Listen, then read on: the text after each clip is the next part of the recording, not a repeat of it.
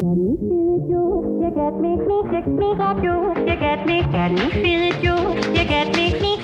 I'm Corey Nathan, and this is Talking Politics and Religion Without Killing Each Other. Your home for engaging conversations about the topics that matter most in our culture. If you love nuance, if you want to better understand different points of view, if you're tired of the screamers taking all the oxygen out of the room, if you'll enjoy edifying, provocative, and fun conversations among high-profile public figures and regular folks like me, you love talking politics and religion without killing each other. Thanks for spending some time with us. Enjoy today's show. Welcome. We are talking politics and religion without killing each other. I'm your host, along with our co-host, Ronnie Nathan, and we're co-produced by my pal, Tristan Drew. And by the way, if you like the show, please leave us a review, hopefully 5 stars with some comments on iTunes or wherever you get your podcasts. It really does help us in the rankings. And follow us on Facebook, Twitter, and LinkedIn. Okay, so part of what we're doing here is cutting through the assumptions many of us bring into conversations like the ones we've been having. For example, many of my friends might jump to the conclusion that if someone's a Christian, well, they must be a big Trump supporter. Other friends might jump to the conclusion that if someone's an academic and a scholar, well, they're probably one of those godless liberals. But today's guest shatters many of those assumptions, or should I say he's really good at shattering paradigms. Please welcome our esteemed guest, Dr. George Yancey. George is a sociologist and professor at the Institute for Studies of Religion and Sociology at Baylor University, having done graduate work in economics and received his PhD in sociology from UT Austin. Hook 'em horns. Horns. Yeah. He's also a prolific author of many books, including some of his more recent contributions, So Many Christians, So Few Lions, dealing with Christianophobia. Oh, I meant to ask you, is that Christianophobia or Christianophobia? I think Christianophobia. Yeah, Christianophobia. Well, I would say it, yeah. Transcending Racial Barriers, and Compromising Scholarship on Religious and Political Bias in American Higher Education, among many other books. You are truly prolific. And you can also have your paradigm shattered on the aptly called Shattering Paradigms, his blog on Patheos. First of all, thank you for joining us. It's a real honor. How are you doing, George? Pretty good. How are you doing? Doing good. How you doing, Pop? Thriving. Excellent. Well, we'll dive right in. So all of your education and most of your work has been in Texas. Is that where you were born and grew up? No, actually, I grew up in California. Oh, where in California? San Diego area. Okay. We moved around the San Diego area. So yeah, I didn't come to Texas till high school. Oh, wow. So not too far from my neck of the woods as a kid. Where was that? We're north of Los Angeles in Santa Clarita Valley. Okay, cool. Yeah. So what drew you initially to economics and then to sociology?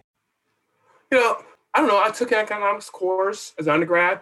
I'm a first generation graduate student. No one in my family had gotten a degree before, much less a doctorate. So I thought economics sounded cool. It's about money and stuff. So I took a couple courses, found them pretty good. And so I went on and got my degree from there. So yeah, I wish I could say I had some sort of master plan. I really thought through, but I really didn't. It's just I took courses. I think a lot of college students, especially first generation, this happens. You don't really know about what college is about. And so you take a couple courses and you like those and you say, well, this is what I'm supposed to major in. And so that's how I went up with an economics degree. What about the draw to sociology? That one was, when I went on to grad school, I decided, well, I have an economics degree as an undergrad. I'll get an economics degree as a grad student. Makes sense, right? Yeah. But I took in my program, I got to take a couple of courses outside my field. And I was interested in dynamics of the family. I was a Christian at the time, and those things were really interesting to me. So there was a sociology of the family course that I took that I found very fascinating. Were you raised as a Christian, George? I was, but I didn't really become one until I was 19. What drew you to that decision? It was just one of those things. I grew up in the church, but I really didn't understand what it meant to follow Jesus. And I was at a dry point in my life when I was really searching. And, a lot of people, when they become Christians, they have someone lead them to the Lord. I had a lot of people teaching me, but no one led me to the Lord. It was sort of went off and I started doing walks around and just started thinking about, have I really given my life to the Lord? And I realized I had not. And so this happened when I was a sophomore in college. And soon after I really opened myself up, praying to God, if you're there, please guide me, show me, I'm searching for you. I felt that he guided me to this ministry on campus. And then I was really taught. Then I was really discipled, as we like to say.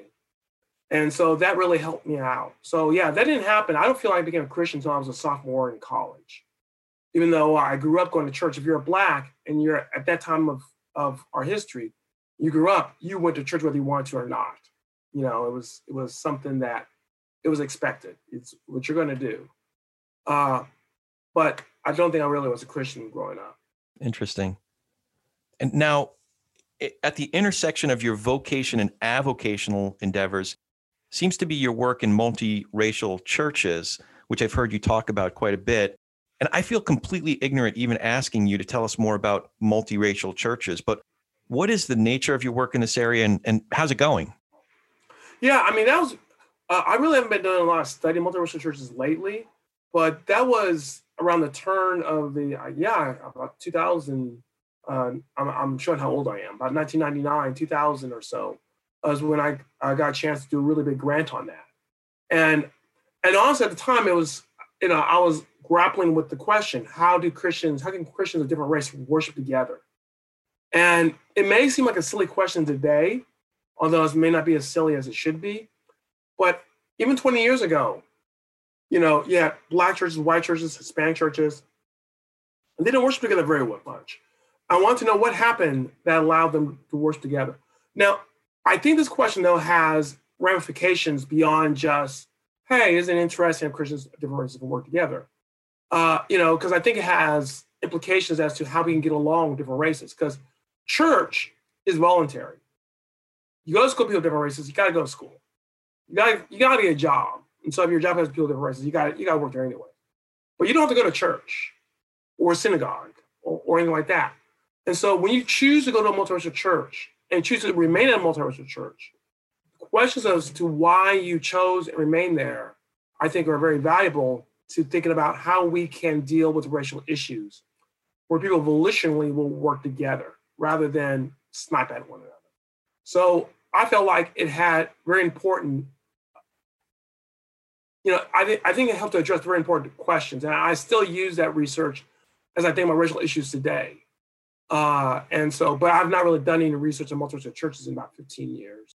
But I forgot the name of the empirical work that you relied upon for some of the work that you're doing now.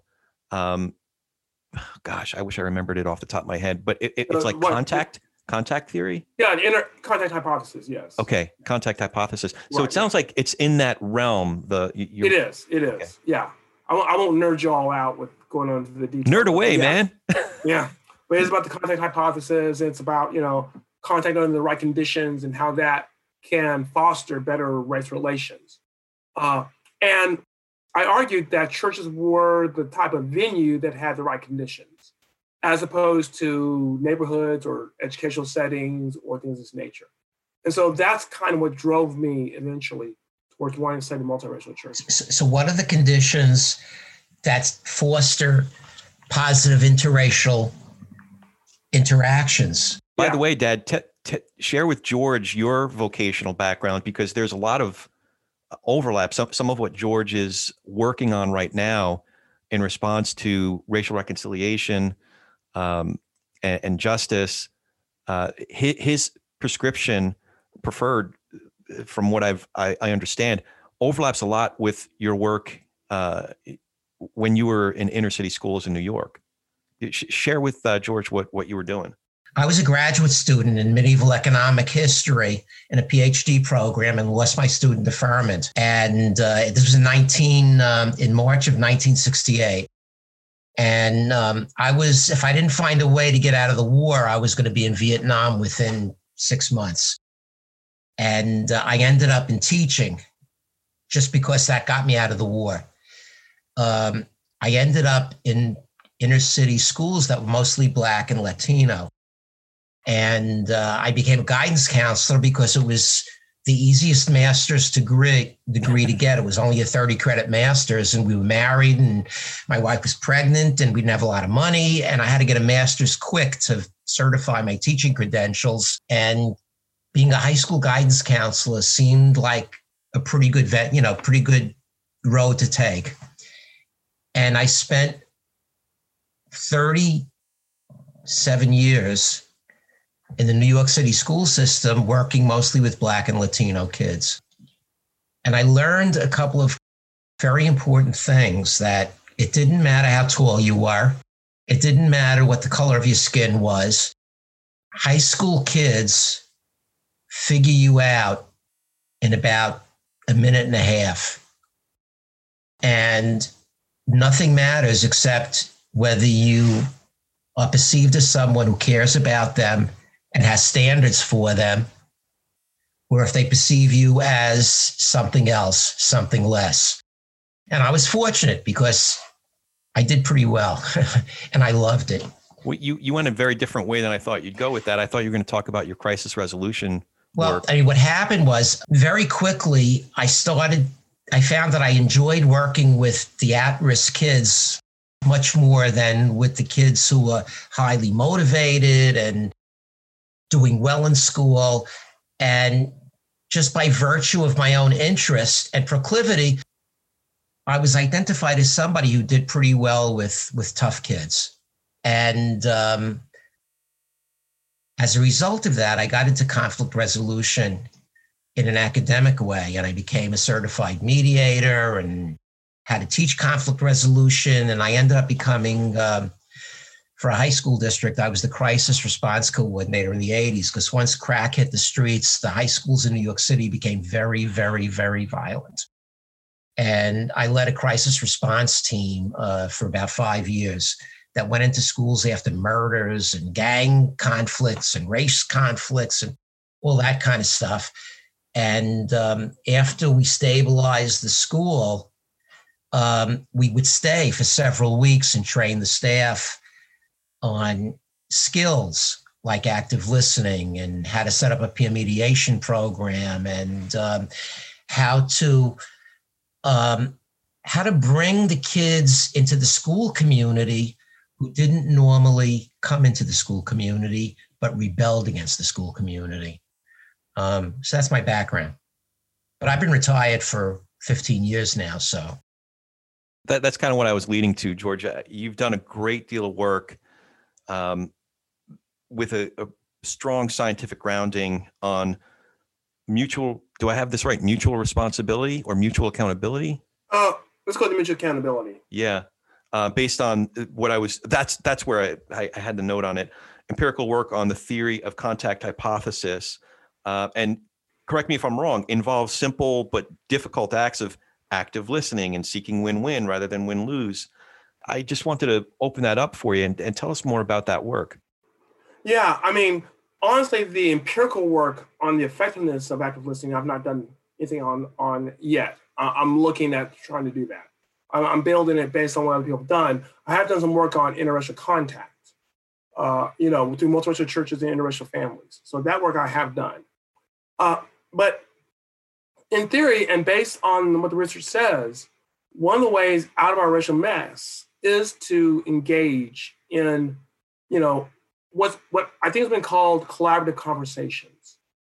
That we have conversations with purpose, with intent, and that we work towards a solution by working together.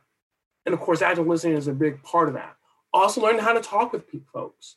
I don't want to, brag or anything like that, but I think I'm a fairly effective speaker when I'm in front of a bunch of white folks, as opposed to, a Black anti-racist expert, because I know kind of from having listened to them what's important to them. And so I know if I say certain things, it turns off. People are already not on my team. So, you learn these things when you engage folks. And so my argument is that, I'm still fine. I am working on a book on this. There's really two major ways people are approaching how to deal with racial issues today. there's the anti-racism, the D'Angelo, white fragility, the Kinsey, how to be anti-racist, I learned to stop talking to white folks, that sort of stuff. There's that field. And then there's the others who say, let's ignore race. Let's be colorblind to race. We've solved the problem. Why are we bringing up race? And people think that those are the only two options we have. And I'm saying, no. There's another option. And that option is collaborative conversation, where we don't preordain answers ahead of time, but rather we work to find our answers together that are more win-win solutions. And so that's the angle, the process that I'm pushing right now, because I think that has a great deal of fruit. Has not been done nearly as much as the other two angles, which we know have failed. And so, if you have two ways that have already failed, why not try the third way that might succeed, which some research suggests would succeed? And so that's been a big push that I've been starting to work on. But hopefully in another year or two, if you come back to me again, I'll have some actual research. Interesting. Because I don't think there's any research that applies this to racial issues specifically. And that's what I need. That's what I need to do. The lack of research, or maybe the lack of empirical grounding, if I understand it correctly, is where your concern is with, you mentioned Robin DiAngelo's book, White Fragility. Is that where your concern is, or is it something else? Well, all right. For me, my belief is, as a Christian, that good theology and good science will go together. So yeah, I do care about the science. But theologically, I just find her approach to not fit in with what I think is the way. I don't think it fits in with the nature of humans. It's not the nature of humans for one group, even a group that has been abused historically. So I don't want anyone hearing and saying, oh, you don't even know your history. Folks, I'm a race scholar, okay? Don't go around saying I don't know what I'm talking about. As far as I know about the history of race, I know a lot about race. I've written books on it, I teach classes on it. I know about our history, all right? I'm not a historian, but I know a lot about our history. But even when you have that history, you don't solve problems by telling the people who have historically been perpetrators, okay, you guys don't say anything anymore. You guys don't have a place to talk. Just listen and do what they say. The nature of humans, from my faith tradition, human depravity, I think, has been borne out in what happens when you do situations like that.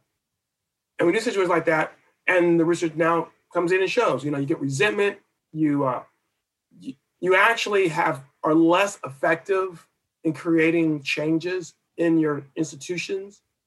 It is not the way to go. Yeah. And so, the lack of empirical support is troubling, but it's not I think the whole philosophy of white fragility is quite troubling as well. Yeah. No, I could attest to that. I run, I'm involved in a nonprofit that's helping out folks who've been hit especially hard by the pandemic and the economic fallout. And after George Floyd was killed, the folks that are involved in the organization felt really compelled to, number one, examine the degree to which we needed to train, we needed to get some diversity, equity, inclusion training, but also to reach out to the rest of our industry, our community, and say, in what ways can we be supporting other efforts? So one conversation, this is just one story. It's not scientific, but it's just my experience to affirm your point. There's one gal who really passionate about this stuff, seemed to be leading the charge. So I reached out to her and I asked, hey, I've heard through the grapevine that you're taking the lead on this thing. Would you be willing to lead a conversation in our organization about how we can be more diverse and inclusive and how we can help other folks in the community? I'll tell you what, if I read the email that I got back, we went back and forth a couple of times, but the last email was, you really should be more aware of your white male privilege and you need to just shut up. You need to just be quiet. You need to do more listening. And there were some really charged attacks that I need to shut up and I need to understand, my place in this whole thing. Oh, and it was, why are you trying to take over the conversation? And I was just befuddled. How did me reaching out and saying, hey, would you be willing to lead a conversation turn into me trying to take over a conversation. And this is the confession, is that in the midst of that, part of my response was leaning towards, you know what? I tap out. I'm obviously doing more harm than good. I'm also really upset about basically the name calling that I don't want to be a part of it. I ultimately came around to the notion that somebody might be involved in very worthy causes, but could still be a complete butthole. And this person was just showing her butt. So we have found ways to be a productive part of that conversation. But to your point, when that first happened, man, I just wanted to tap out. So what I found in my experience, two things were crucial in being able to go into a place that had just experienced a race riot or a gang war with extreme violence, and this little middle-aged Jewish white guy comes in and he's going to mediate the dispute. The first skill is to learn that nothing anyone says to you that doesn't know you really well is personal. Mm. It's not about me. It's more about the person who's expressing that level of anger. Yeah. And once you put that in your head, it changes the dynamic and chemistry. Now I'm not being defensive. Now I'm listening. And my question is, well, you don't know me. Tell me why you feel that way. Mm. No, you're right. I was taking it very personally at that point. The second thing that relates to what George was talking about that became very, very, very important in my work was Maslow's hierarchy of needs. Because as long as I learned that construct and used it in my mediations, instead of talking about, well, I need my own table in the cafeteria, I would talk about, so in other words, you need to have a place that you feel secure and safe in. Once you jump that divide from specific, concrete, material things people are saying they need and transform it into a universal human need. Every human being needs to feel secure and safe. Every human being needs to have a sense of belonging. Every human being needs to feel respected. That's something, and once you get people to understand that they share those needs, then we can begin to talk about, well, how can we fill those needs on both sides? We're not competing for the same things anymore. We're together searching for the same things. A lot of that seems to overlap with several of the articles that I read over the last 4 or 5 months of yours, George. One of the things, and I think this is going to apply, as far as what I'm doing today, we're talking about multiracial churches. One of the things multiracial churches had to do, when you join a multiracial church, you bring your culture. I bring an African-American culture into that church. I had to learn what was needed and what was wanted. Because when I'm dealing with whites and Asians and Hispanics, we're trying to find compromise, I can give you what I need. I cannot give that up, but I can't give up what I only want. And I think that actually in engaging in conversations, of course, I'm going to get everything. If you're married, you want to get everything. You want your wife to do everything you want. But then reality slaps you in the face, and you realize if you ask for that, you're going to be sitting on the couch. So, you begin to learn. Okay, this is very important for me. This I can live without. I must confess, when I got married, I hated the Dallas Cowboys. I learned to give up that hate. I learned that it was not something I needed. I did want it. I did love it. But I learned something because, I just don't, that's not the hill I'm going to die on, But I mean, seriously, I think that one of the problems when you have people who say, look, you got to capitulate to me 100%, is that they never figure out what they really need. Because if you can get everything, why not get everything? And you have to prioritize right what you need, what you're willing to give up, and what you can get back from the other person. That's missing in our discussion on race today. It really is. And you could turn on Fox or CNN or MSNBC or ABC or any of those and listen to the discussion on race. No one's talking about, look, I really would want this, but if you're willing to give up this, we could horse trade. No one talks like that anymore. Yeah. It's always, you're responsible, you're at fault, your problem, you're causing this. And that's not going to get us anywhere. Yeah, it's an either or equation, and a zero sum game type of an equation. It seems like I've been having conversations recently about the nuanced difference between compromise versus collaboration. And I prefer collaboration. I think there's always an opportunity for collaboration. Like in improv, it's the yes and theory. Yeah. As soon as you say no, I'm not, then the improvisation's over. But yes, and you can build on where that other person's coming from. So there's a ton more to get to. One of the things I really wanted to ask you about was Christianophobia. Okay. Can you describe what that is and how it manifests itself even today? Sure. The best definition, if you want to think about Islamophobia or anything like that, it's just an unreasonable hatred or fear of this religious group, and this has to be Christians. And globally, it's Christians, however you want to define it. In the United States, it tends to be more conservative Christians. And so that is the deal.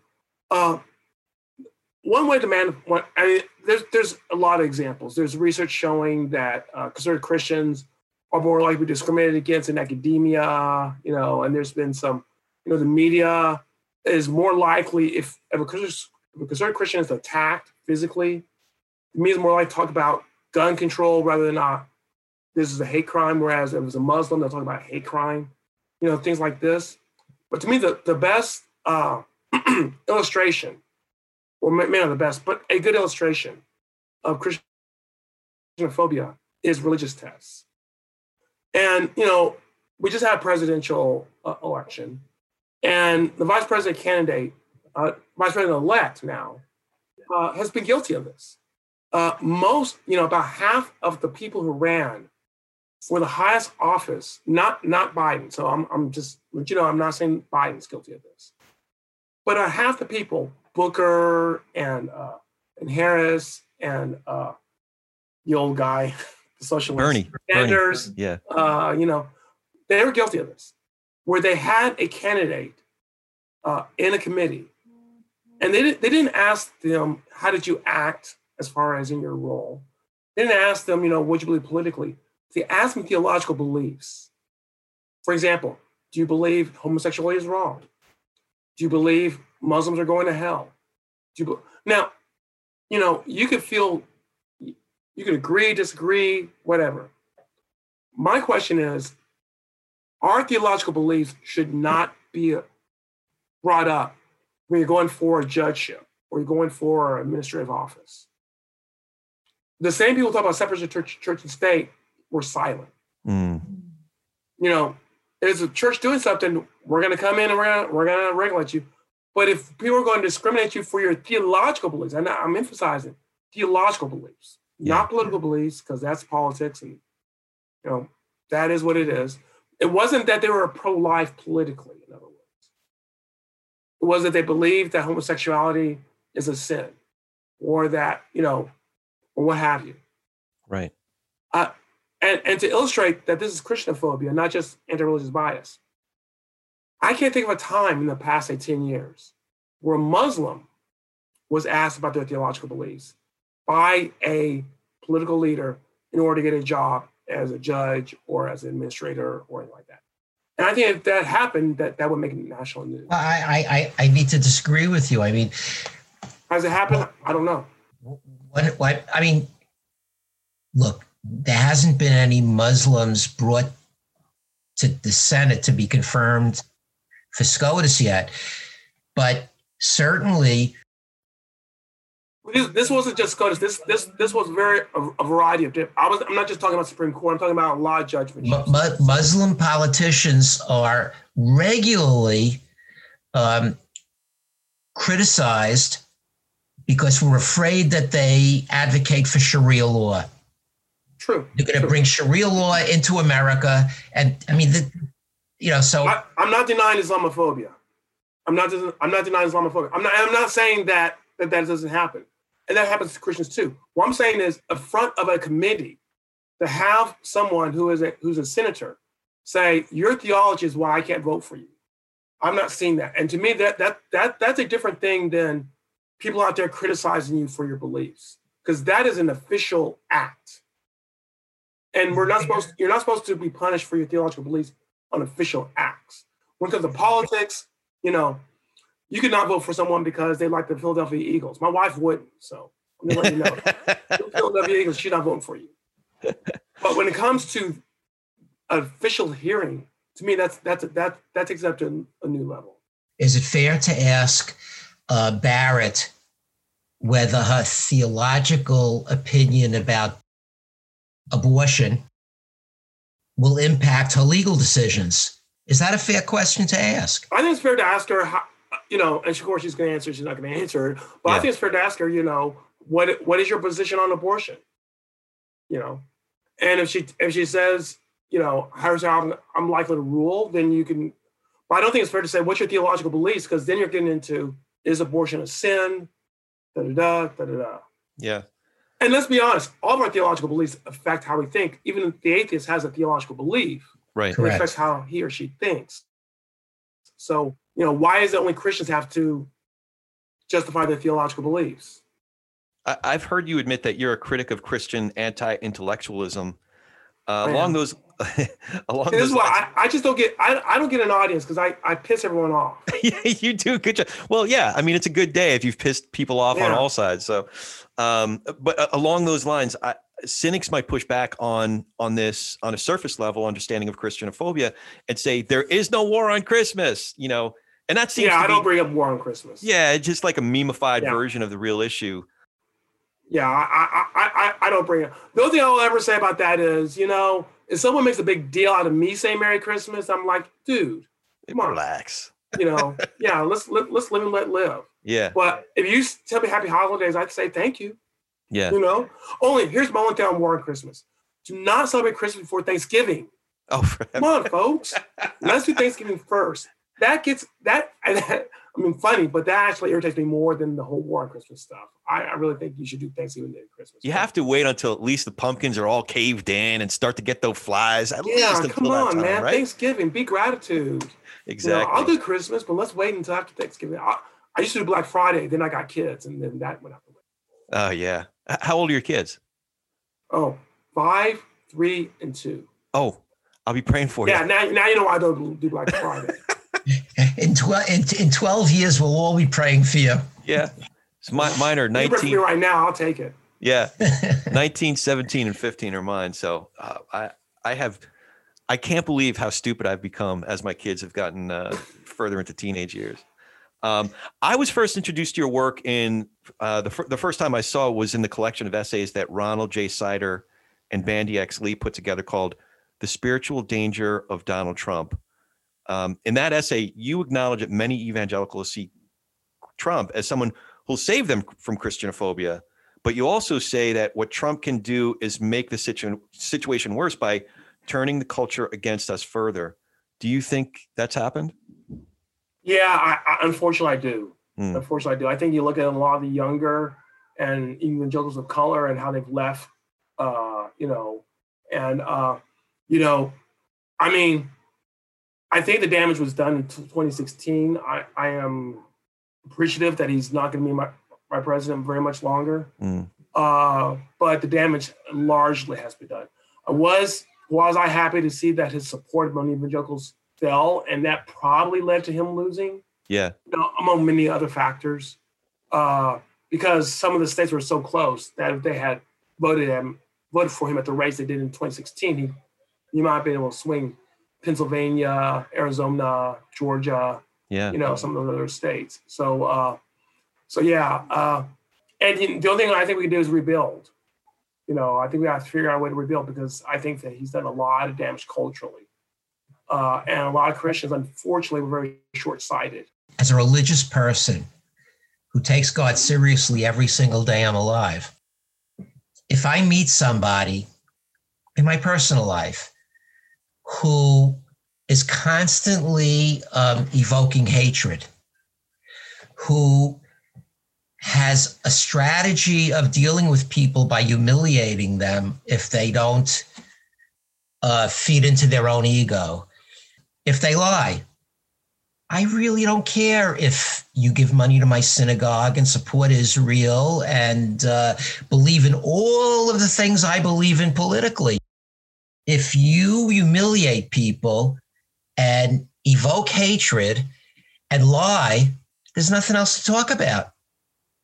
You know, I'm a religious person. I believe in these values, and I can't fathom how any religious person can support a personality like Donald Trump, even if he's against abortion or pretends to be against abortion, even if he appoints conservative justices. That doesn't trump the fact that he's a despicable human being in a sinful way. Well, I have a sociological and a theological question about that. One of the other really potent points you make in that same essay is the comparison you cite between the Israelites at the end of the time of Judges, when they pleaded for a king like other nations have kings, or you said the idea was that a king could fight for them. And as someone who's been ensconced in the world of marketing, it seems to me one of Trump's most effective campaign themes was he'll fight for us. And I don't know if you're like me, but that's what, I hear again and again from my friends from church who, that's how they describe their reasoning for their support of Trump. So my question, sociologically and perhaps theologically, why do you think it's so difficult to make those connections? Here's the thing about Trump, and I've tried to be as open to why people would support him as possible. Okay, so I've tried. I was a never Trumper from the day he went down that escalator. I remained a never Trumper. I always told people, look, if you show me that the Democrats are running Hitler, I'll vote for Trump. Short of that, that's not happening. So just to let you know, I'm not a fan of Trump, but I try to understand where people are coming from. And so I think the thing about Trump, and as a sociologist, I find this interesting is, Trump, the rise of Trump really met or really was in response to very real needs people had. I think some people on the left have a hard time with that. They have a hard time recognizing that these needs are real, but they were real, and they still are real, because I don't think Trump was the answer to those needs. But in some ways, and I can't completely figure totally how, other than I think that he has an ability to inspire great love and great hatred, and politically that is an ability.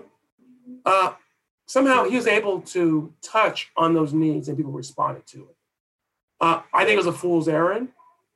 I think that, there were better ways to address those issues. If some good is going to come from this, it is going to be that perhaps people will try to meet those needs in a better way. But, that's the best I can say.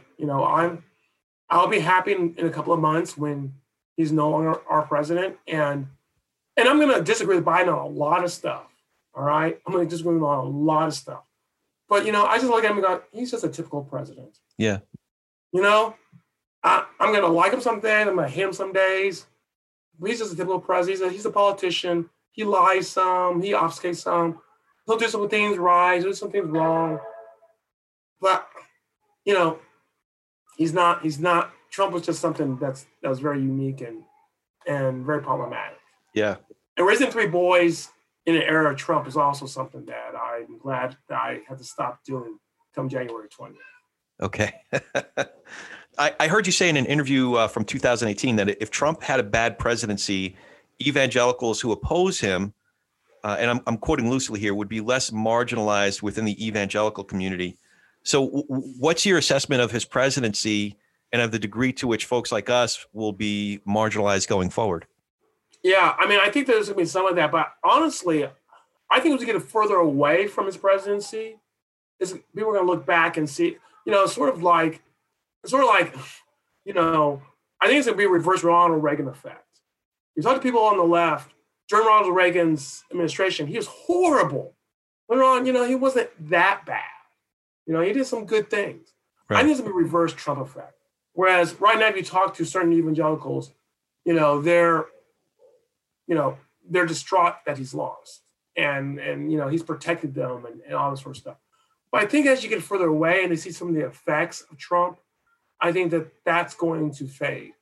And then, I honestly think that people like myself, not that I'm anything special, but people who call the siren about this is problematic are going to have more of a say in a few years.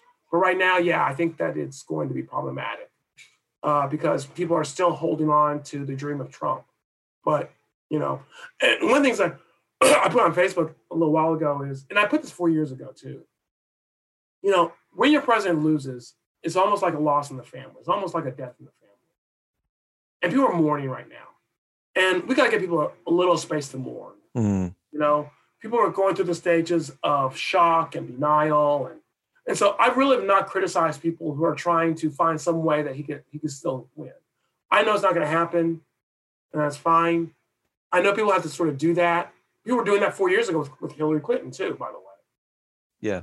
So I don't want to, at some point they have to live reality, but, it's only been a week. And so I'm not like, you got to come and live reality right now. You got to let people process things. And then hopefully as they process stuff and get further away, then they can see some of the problems Trump caused as well. And then maybe we can chart a different path. That'd be interesting if, as a country, we instituted a week-long sitting Shiva, and then you have to go to Kaddish for a year, as part of the mourning process. For some people, yeah. First, I would like to get Trump to have a bris. Stop. I would like to circumcise him. That's a picture in my head that I really didn't need. Well, I'd like to do a little digging on the current political climate, and would love to hear your thoughts as a sociologist again on the larger problem of polarization, whether it exists, to what extent, why it exists, and seems to be getting worse, and what are some of the major contributing factors? Yeah, I mean, I think the polarization is problematic. I'm not going to say it's the worst it's ever been because we had a civil war here. Yeah. So, like I said, this is the worst we ever had. Well, we're not shooting at each other, at least not yet. Not yet. So, but it is really bad. I'll illustrate why this is problematic, and that's the whole COVID thing. It boggles my mind. I'm looking at the literature as best as I can. I'm not a epistemologist, but I understand science to some degree. And it appears that the best approach towards dealing with COVID is to mask up, social distance, but not necessarily shut down. Right. Shutdowns haven't been working. Masking up, social distancing, stopping big crowds, that works, or that at least controls it. So what do we get? If you're a conservative, you don't want any masks. If you're a liberal, you want to shut down. Now, I'm overgeneralizing, but the sort of political correlation to how we solve the problem is distressing because ultimately this is a medical problem. And we should, as a society, be jumping aboard to find the best medical solutions. But even this gets politicized. Even now, if you wear a mask, I don't know, I guess you don't have faith in whatever.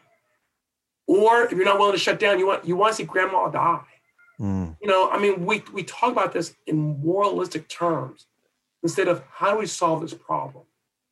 And that's because we're so polarized. We even use this to get one over on each other. How can we solve problems this way? If we have to take everything to a fight, how do we solve problems? And that's, I don't know an easy way out of it. Yeah, I don't think there's an easy way, but I think if more of us have conversations just like these, where we have space for someone to be an academic and a conservative Christian, where we have space for somebody to be a conservative Christian and opposed to Trump. These are ingredients that don't often go together in the same person. And then just in this conversation, all the different ingredients that are represented. I think that is one little step. Ravi Zacharias used to tell this story about I don't know if I heard you talking about apologetics. He's my go-to. Yeah, I know about Ron. Yeah. He used to tell the story about salt granules in a shaker. and he kind of personified, or what do you call it when you vest them with like personhood? He was talking about them as characters. One granule said, "Oh man, every time they shake, a bunch of our friends get shaken out, and they never come back. They're gone." You know, I'm not telling this story great. Robbie used to tell it really, really well. And and then there was this one old granule who just knew exactly what was going on. He said he was totally fine with it. He wasn't freaking out about it. And he said, the young salt granule said, "They're going to shake us out, and it looks like we're going into that pot of soup or something, and we're never coming back. We're never coming back." The old granule said to him, "Yeah, they might shake me out. I might be gone as you know me, but I'll tell you what, that soup will never be the same." You know, that one little granule can season the soup just a little bit. And I say that because I think little conversations like these, you know, we're salting the soup just a little bit. You know, we're seasoning the soup just a little bit. Yeah. Yeah, I have thought that my ideas about race could apply to politics, you know, that we need collaborative conversations in politics as well. I'm actually less hopeful of that than I am on the racial end, because I actually think in our society today, we are more divided by politics than we are by race. And whereas 20 years ago, I was talking about multiracial churches, I wonder how many churches we have that are multi-political, where you have, you know, Trump conservatives and AOC liberals in the same church. Yeah. I bet there's not a lot of them. You know, that's interesting. I have this very amateur theory that there is a much more acceptable form of prejudice, and it's a certain prejudice. And that is, if I know that you vote Democrat, it is now acceptable for me to jump to all kinds of other conclusions about you, or vice versa. Yeah. And then to also have a certain level of hatred for you if I don't happen to line up with what I'm assuming all of those other traits are. Yeah. Can I circle back to, because I'm about to leave. I want to circle back to where I started. I go to Chabad, which is an ultra-Orthodox Hasidic kind of approach to Judaism. My best friend in California is an extreme supporter of Donald Trump. He's a doctor, retired doctor, brilliant man.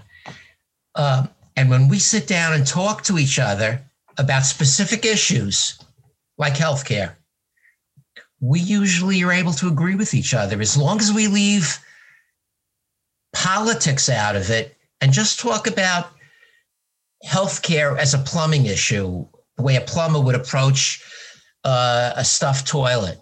Well, I have to do X, Y, and Z, or I could do A, B, and C. And we literally love each other and agree with each other about most practical, pragmatic, concrete, specific approaches to problems. I think that's a better way of interacting with people where you have theoretical disagreements, but let's talk about how you're going to fix that toilet. It's been a pleasure, George. I have to run. Pleasure being you, Ronald. Blessings to you. Not so much pleasurable with my son, but it's been a pleasure. I'm teasing. All right. Send my love to Mom. I will. All right.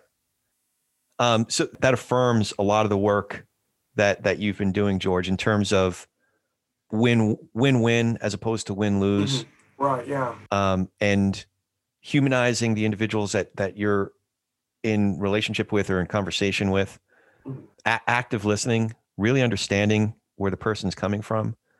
Yeah, that's one of the reasons why I want my dad on the interview.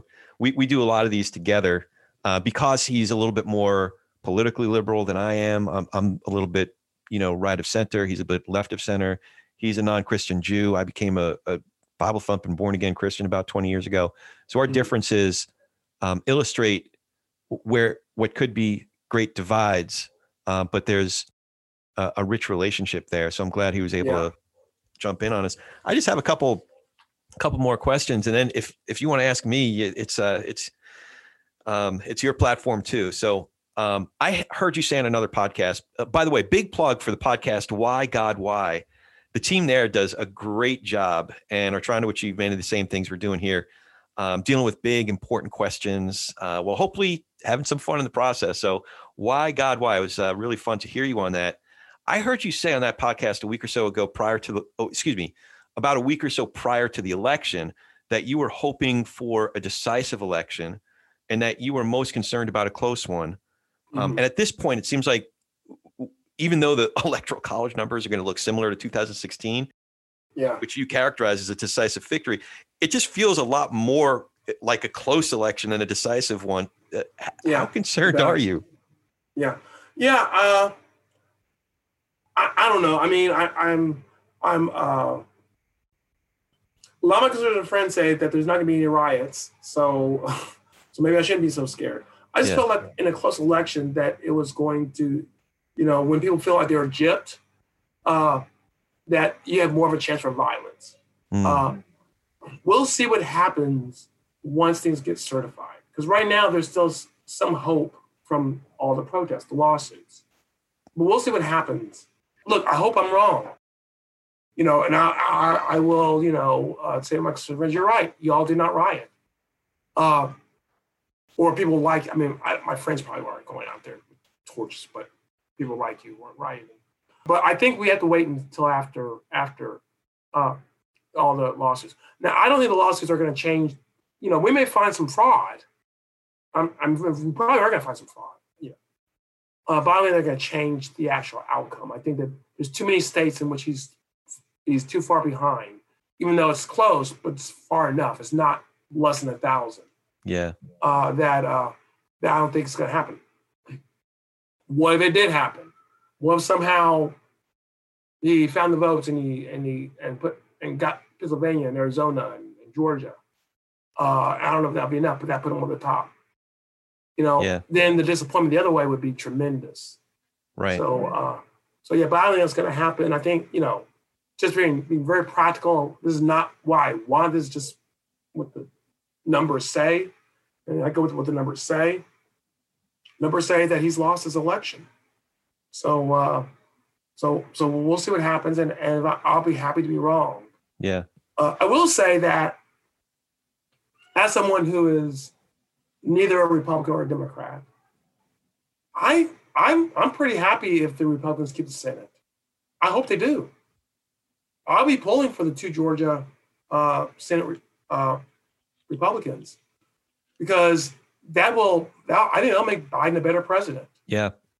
I honestly do. I think that now he has to negotiate with the Republicans, and this was the problem Obama had. His first 2 years, he didn't have to negotiate with Republicans.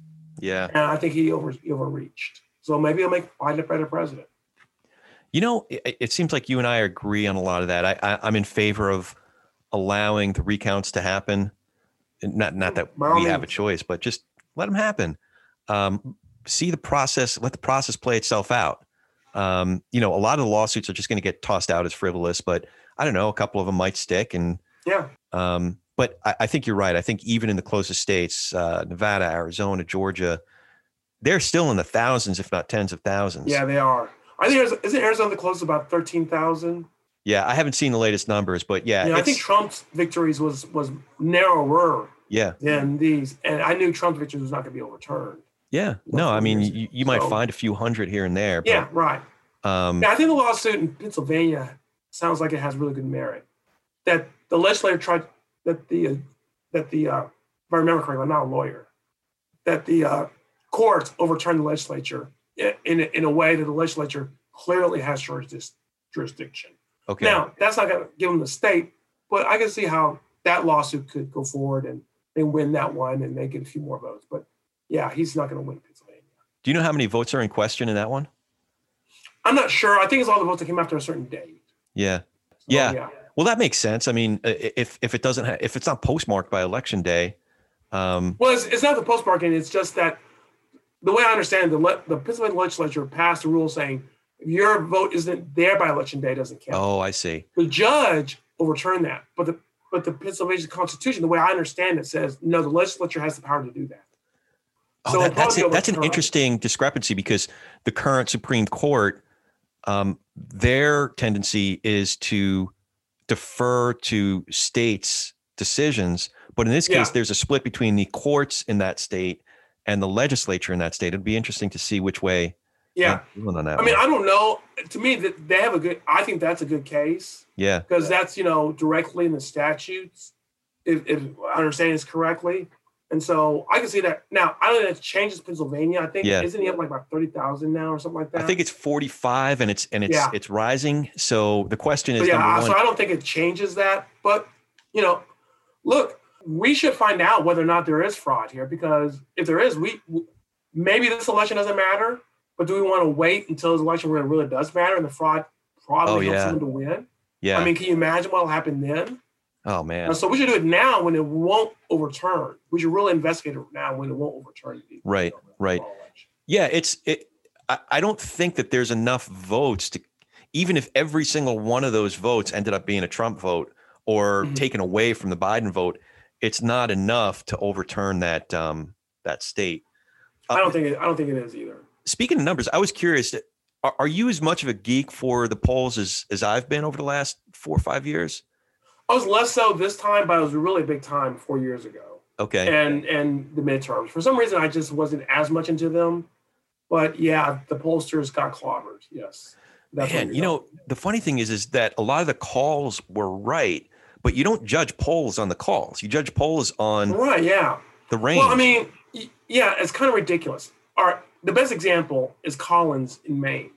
I saw someone show this. Collins won Maine by about 9 points. There was not a single poll that had her winning. There's one that had her only losing by 1 or 2 points. Yeah, 2 points. So now we have what we call margin of error. Right. Margin of error, you're 9 points off, but you could be 9 points off the other way. Yeah. So you literally have about 18, 20 point margin of error on the best poll in Maine. How can you have any trust in a poll with a 20 point margin of error? You know what was really confounding to me is that you look at states that should be fairly similar, and polls, for example, for Minnesota were in a pretty close range with where it ended up. Whereas Wisconsin, even though Biden won Wisconsin, they were pretty far off. They were like 5-6 points off. I didn't get how states that were so close together and so similar population-wise that the polls could be so different. Yeah. Yeah, I don't know either, unless somehow what they call the shy Trump supporter is more common in Wisconsin than Minnesota. That's a possibility. I don't know why it would be that way. But I don't buy the shy Trump voter. Yeah. Have you met a Trump supporter? They ain't shy. No. I think there's something to this, though. Well, I do, but it's a different. What we call social desirability. Yeah. You have loud Trump supporters. Yes, believe me, you got loud Trump supporters. Well, my people who will vote for Trump, but they won't tell you they'll vote for Trump. My partner and one of my best friends, he pretends to be a big Trump supporter because I think he gets a kick out of getting a rise out of folks. So this is the shy Trump voter. He ain't shy, but if he got somebody on the phone that was polling him, I think just for kicks, he'd pretend that he was the biggest Biden supporter ever. He'd just get a kick out of it, but not because he's shy, but because, he likes stirring a little bit of trouble. So. That might happen. I've not heard that happen a lot, but social desirability. Yeah. The fact that people will not tell you something that's true because they won't look good. That's a common problem when it comes to polling. Yeah. One of the last things I wanted to ask you about was the American Solidarity Party. Yes. You have a really nuanced, well-reasoned point of view about, voting. I won't even call it a third party. I just voting for a minor party. Tell us about American Solidarity Party and tell us how you arrived at that conclusion that this was the right way to vote for you. Yeah, well, really, it happened in 2016. I could not vote for Clinton, even though Trump was the Republican candidate. And once I concluded I could not vote for Clinton, I thought, well, what am I going to do? And so I started looking for some third parties. And I had a Facebook friend, who told me about the American Solidarity Party.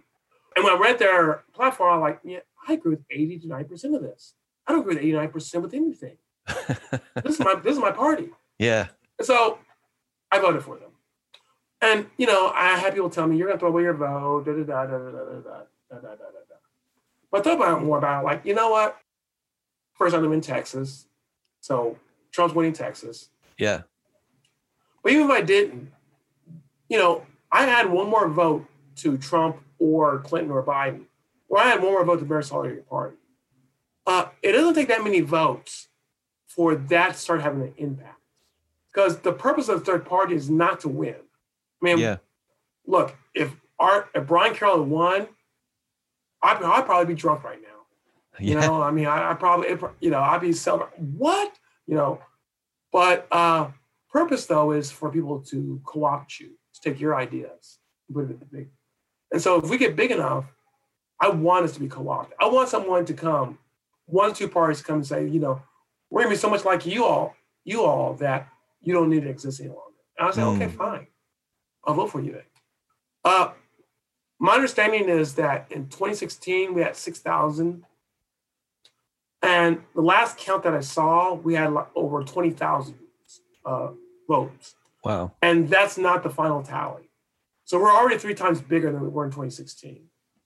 I would also say that I remember about 10 years ago, people were talking about the socially progressive, physically conservative voter, you know, the libertarian voter. And then that was the person that was in the middle, that the Democrats wanted to get for their socially progressiveness, and Republicans want to get for their fiscal conservatism. I've actually seen some data that shows that person is not that common. More common is the socially conservative, physically progressive person, which is what American Solidarity Party kind of is. Oh, that's interesting. So we really have potential to grow. You know, I think there's a lot of people out there who do not like abortion, like religious freedom, uncomfortable with some of the sexuality changes. But on the other hand, they want a government to you know, they want a welfare state that helps people out. They want to take care of refugees at the border. They want, a healthcare system that the government, if not single payer, at least is a big player in it. Yeah. They want to protect workers. They want the progressive economic angle as well. So we really have the potential to grow if we do it right. Whether we do or not, who knows? But I think there's a lot of people who their ideals fit ours. Yeah. Interesting stuff. American Solidarity Party. Did you have any questions for me? I really appreciate, you indulging us, but did you have any questions for me? Yeah. I mean, you know more about me than I do about you. So, I mean, I guess, how do you feel about the outcome last Tuesday? You and I are very much on the same page. It seems to me that America spoke, that there were a lot of people who showed up and did not want Trump back, but they still were conservative enough to vote for a lot of Republicans in the House and a lot of Republicans in the Senate. I like that result. Maybe it's because I'm naive and optimistic, but McConnell and Biden have known each other for a long time. Mm-hmm. And I think it's going to be, again, I might be wrong about it. I might be reading it completely the wrong way, but I think it's going to be more realistic for Biden to work with McConnell than it would be for him to collaborate as much with the AOC wing of the House. And I kind of like that.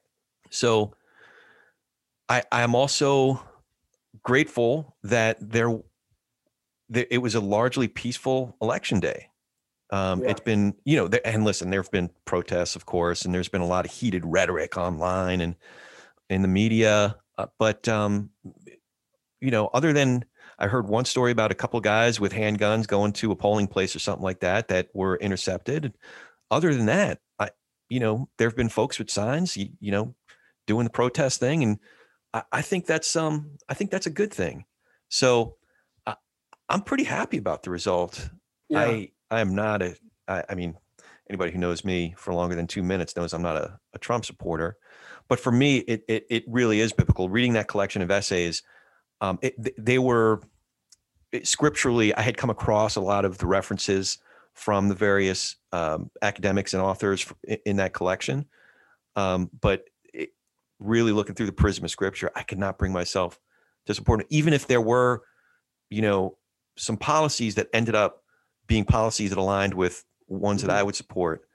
I couldn't get past the words, actions, and character of Donald John Trump. So yeah. For me, I'm old enough to remember when Clinton was around, and my conservative friend said, "This guy does not have the character to be president." You know what?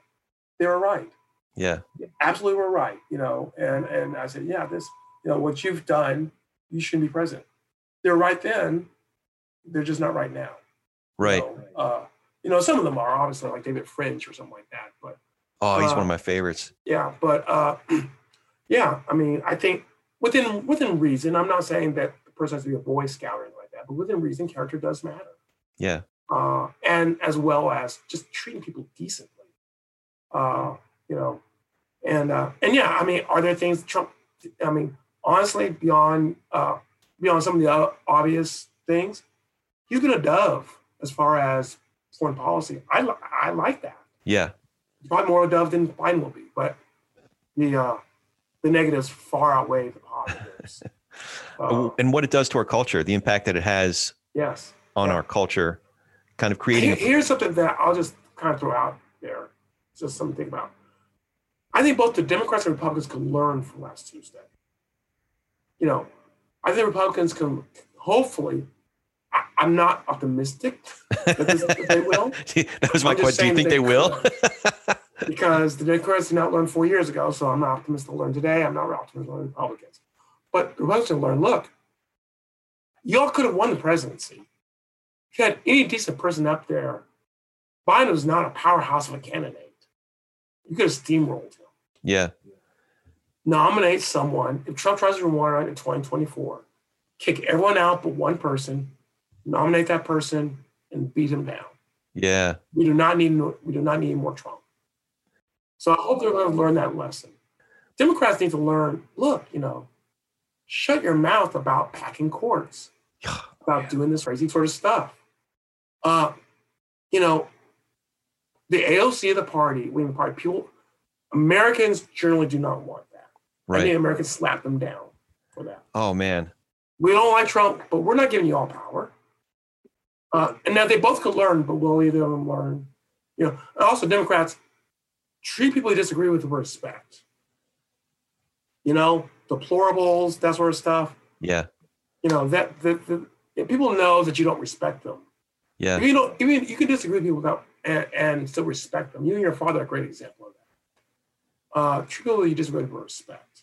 And if you're not, then don't be surprised they don't vote for you. Right. Right. So they could learn. Will they? Corey, we both know the answer to that. We shall see. I think some are waking up though. Some are waking up because look. I hope so. It's 70 million plus votes. Like well, not every one of the. What's that? It wasn't. Didn't he get more votes than Clinton did 4 years ago? Even Obama. I think Trump got more votes than anyone in history except for Joe Biden. Except for Biden. Yeah, that's right. Because there was a bigger turnout than this election than any other election. But not every one of those people who voted for Trump is a deplorable, is a racist, is a this or a that. There's a lot of people who just arrived at their conclusion. That's what I'm saying is you can't jump to conclusions about a whole person, about their entire character just based on a vote. They might have logic behind it, and it's up to us. A lot of people voted for Trump because they were afraid of the Democrats. They were afraid of defunding. A lot of people were afraid of the Democrats. And I can't blame them. I disagree with their conclusion, okay? Yeah. I don't disagree with the fact they were afraid of the Democrats because the Democrats themselves were talking about how they're going to go after this group and that group and stuff like that. I mean, come on, folks. Well, I will say this. The reason that I end up feeling a lot more comfortable about my vote for Biden, and I've voted for Republicans in the past. In this election, I voted for a lot of Republicans, especially at the state and local level. But I ended up, because I saw a convention where AOC got her 30 seconds, but John Kasich and Meg Whitman and Christine Todd Whitman and Colin Powell all got, several times more each than AOC.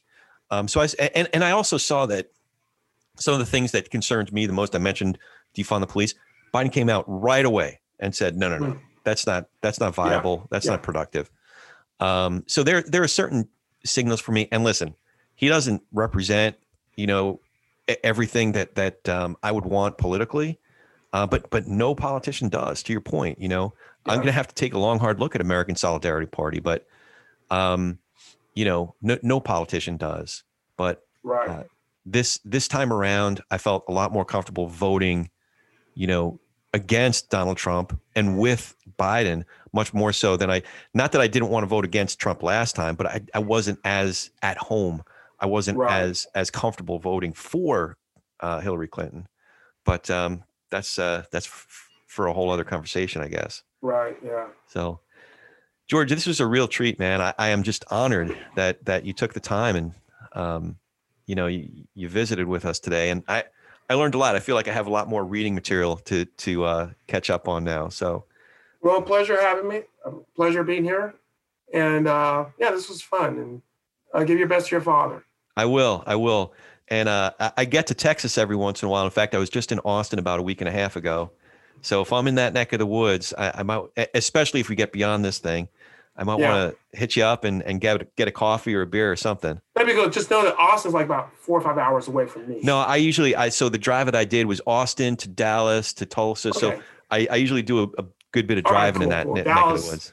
Yeah. We'll do Dallas. Yeah, there you go. So all right. It's great to get to know you. Let's not be a stranger, okay?